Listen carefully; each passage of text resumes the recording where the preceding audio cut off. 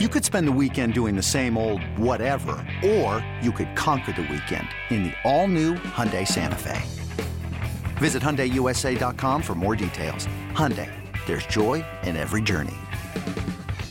eBay Motors is here for the ride. Remember when you first saw the potential? And then through some elbow grease, fresh installs, and a whole lot of love, you transformed 100,000 miles and a body full of rust into a drive that's all your own. Look to your left. Look to your right. It's official. No one's got a ride like this. There's nothing else that sounds like, feels like, or looks like the set of wheels in your garage. With over 122 million parts, you can make sure your number one ride or die stays running smoothly. So there's no limit to how far you can take it. Brake kits, turbochargers, engines, exhaust kits, roof racks, LED headlights, bumpers, whatever your baby needs, eBay Motors has it. And with eBay Guaranteed Fit, it's guaranteed to fit your ride the first time, every time, or your money back. Plus, at these prices, well, you're burning rubber, not cash.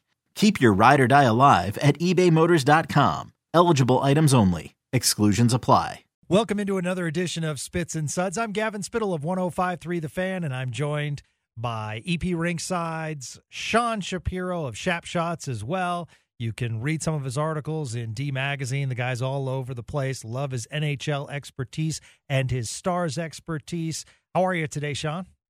I'm pretty good. We're recording this, and later today for some EP Ringside work, I'm flying to Tampa tonight, and so I'll be looking forward to on Thursday. I'm gonna be in person. I'm gonna be able to watch Bruins Lightning on Thursday night. So I'm gonna go see a really good hockey game in person later this week. So it's a good week. Any insight to the hockey listeners of this podcast, why you're going to Tampa and what your concentration is going to be on?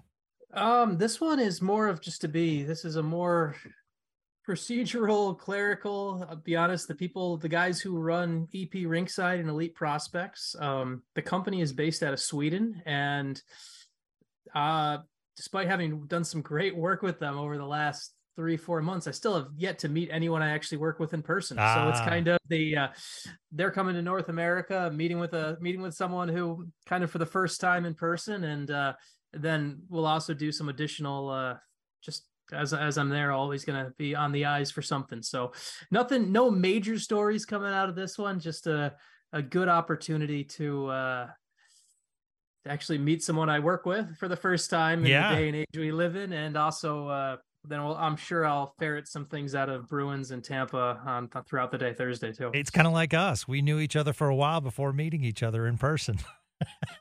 It's crazy how the world is now, isn't it? Technology at its finest. So last night, this is an exciting week, especially, one of the things we love to do is talk, about the overall sport of hockey. And I know when the Washington Capitals come in, a lot of people want to buy tickets to see Ovechkin, rightfully so, or the Penguins with Crosby and everything. So when you look at this week as kind of, the regular passive hockey fan, you might say Buffalo, Carolina, oh, okay. But at the same time, two of the most exciting teams enter the barn this week at the AAC. So last night, I truly enjoyed all three periods. I love that game. I'm not expecting, especially, the first 10 minutes of that game, as open as it was. You're not going to expect that every single game. Different teams had different styles, but from a matchup perspective, I thought the talent shined. I thought it was great seeing a player like Tage Thompson, who we don't get to see. I wanted to get your thoughts because I really just kept picturing Eric Lindros on the ice. He really reminded me of Eric Lindros with that size and skating ability. So wanted to get your thoughts on that. Overall, I thought the Stars played well. And I tweeted last night that I thought Buffalo deserved the 2 points. So that didn't mean I don't think the Stars deserved 2 points as well, because if the Stars had won, I thought the Stars would have deserved 2 points. So wanted to get your thoughts on the overall game. I thought Craig Anderson was terrific. There are random goalies, Sean, that I think can steal you a game. There are your regular goalies like Jake Ottinger, can totally steal you a game. on a consistent basis.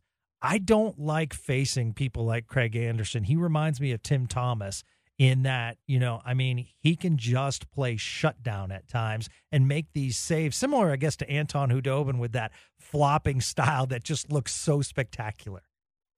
I don't think it's fair to Tim Thomas. Like, Tim Thomas was not just that guy who could steal a game. You're right. Very consistent. You're right.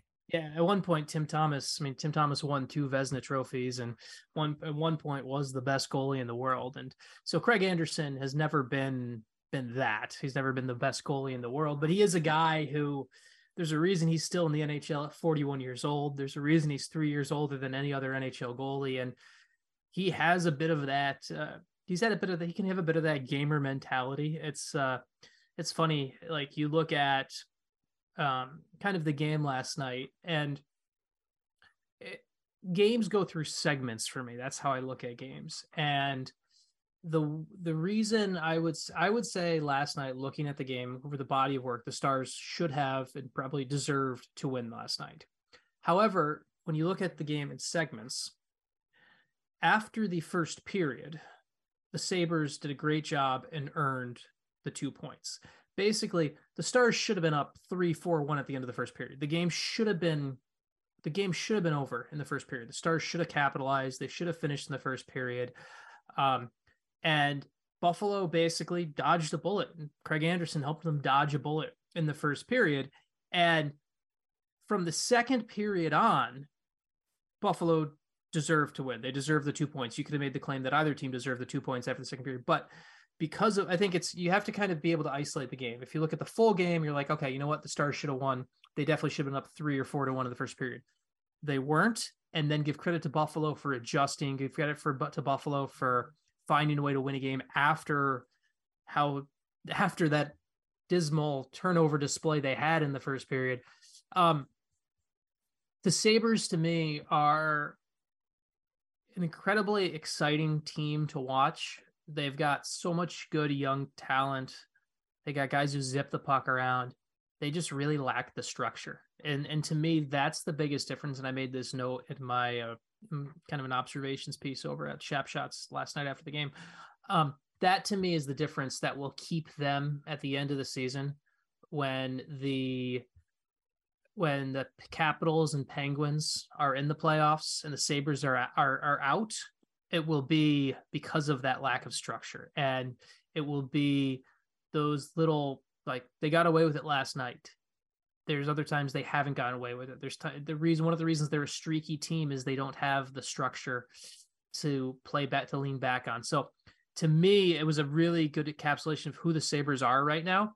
They're a good young team with a lot of talent, not enough structure probably for that loaded Eastern Conference to get in this year, but as they learn from that, and I think sometimes there's a learning curve that comes with teams missing out in the playoffs and wondering why, and then having a young roster adjust. Like, I think this is a team to watch out for over the next couple of years. Yeah. But I don't think this is the year. I think this is the type of game where, like, they're going to be fun. They're always must watch. But one of the reasons they're also must watch is they turn the puck over a lot. They give up a lot of odd man rushes, and they have to refine that before you can really look at them as a actual playoff team, in my view. Now, maybe Pittsburgh or Washington fall off or anything like that, but just my gut tells me that Buffalo is going to be on the outside looking in just because of the lack of that structure. I would be super excited, though, if I'm a Buffalo fan, because they have some terrific draft capital in this upcoming draft, and they have multiple second-round picks, and they have their first-round pick. Not to mention, I mean, you look at that Jack Eichel trade, and I understand what Eichel's been able to do in Vegas, but at the same time, I think for a guy who didn't want to be in that city, I think Buffalo got a nice return.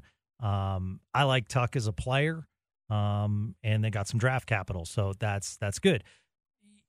Yeah, so last night I tweeted out and that I thought Buffalo deserved the 2 points, because I agree with you. In segments, I thought Buffalo, toward the end of the first period, into the early part of the third period, and then the Stars, I thought, took control.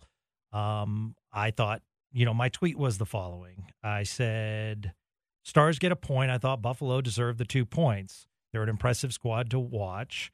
And our friend Marty Turco, who also could steal many games, the Stars probably had 28 grade A scoring chances. They might be fun to watch, but it's hard to say they deserve 2 points on that stat alone, unless you mean 41-year-old goalie counts, then he deserves to get the W.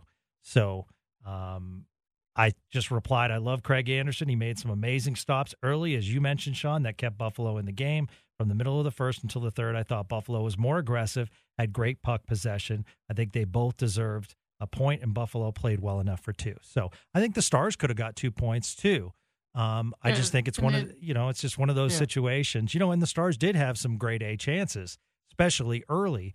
And Craig Anderson came up big for them. So, it's just one of those things. And Pete DeBoer said after the game, I'm going to be the optimist. We got a hard fought point. And I thought that was a great perspective from a coach because, I was thinking to myself, okay, what did the Stars do wrong? And I just didn't see a lot of mistakes. I just, it was a hard matchup, and hopefully, when they meet again in Buffalo, they can get 2. This episode is brought to you by Progressive Insurance. Whether you love true crime or comedy, celebrity interviews or news, you call the shots on what's in your podcast queue. And guess what? Now you can call them on your auto insurance too with the Name Your Price tool from Progressive. It works just the way it sounds. You tell Progressive how much you want to pay for car insurance, and they'll show you coverage options that fit your budget. Get your quote today at Progressive.com to join the over 28 million drivers who trust Progressive. Progressive Casualty Insurance Company and Affiliates. Price and coverage match limited by state law. Yeah, the other thing for the Stars too is you have, it's easy and it's good that Pete does this, but he is in the position to have that optimism when you're sitting at the top of the Western Conference with 64 points, right? Like this, it's all about context here. The Stars issue is the Stars have 8 overtime losses. They're 1-2 in the shootout. They only have 3 wins. They're doing this math in my head real quick. So there's 3-10 in games that go past regulation right now. And at the end of the day, that's frustrating. And you're talking about, even if you pick up half of those points, you're looking at maybe 70 points right now. And you're on a pace where you're not just on top of the West, you're running away with the West. Mm-hmm. But at the end of the day, the 3-on-3 overtime is not going to matter after the regular season. And I think that's why it's easy to look at it this way.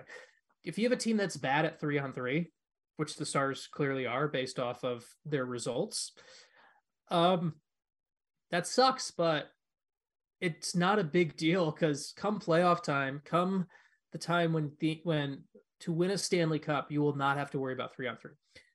If you're a team that was in the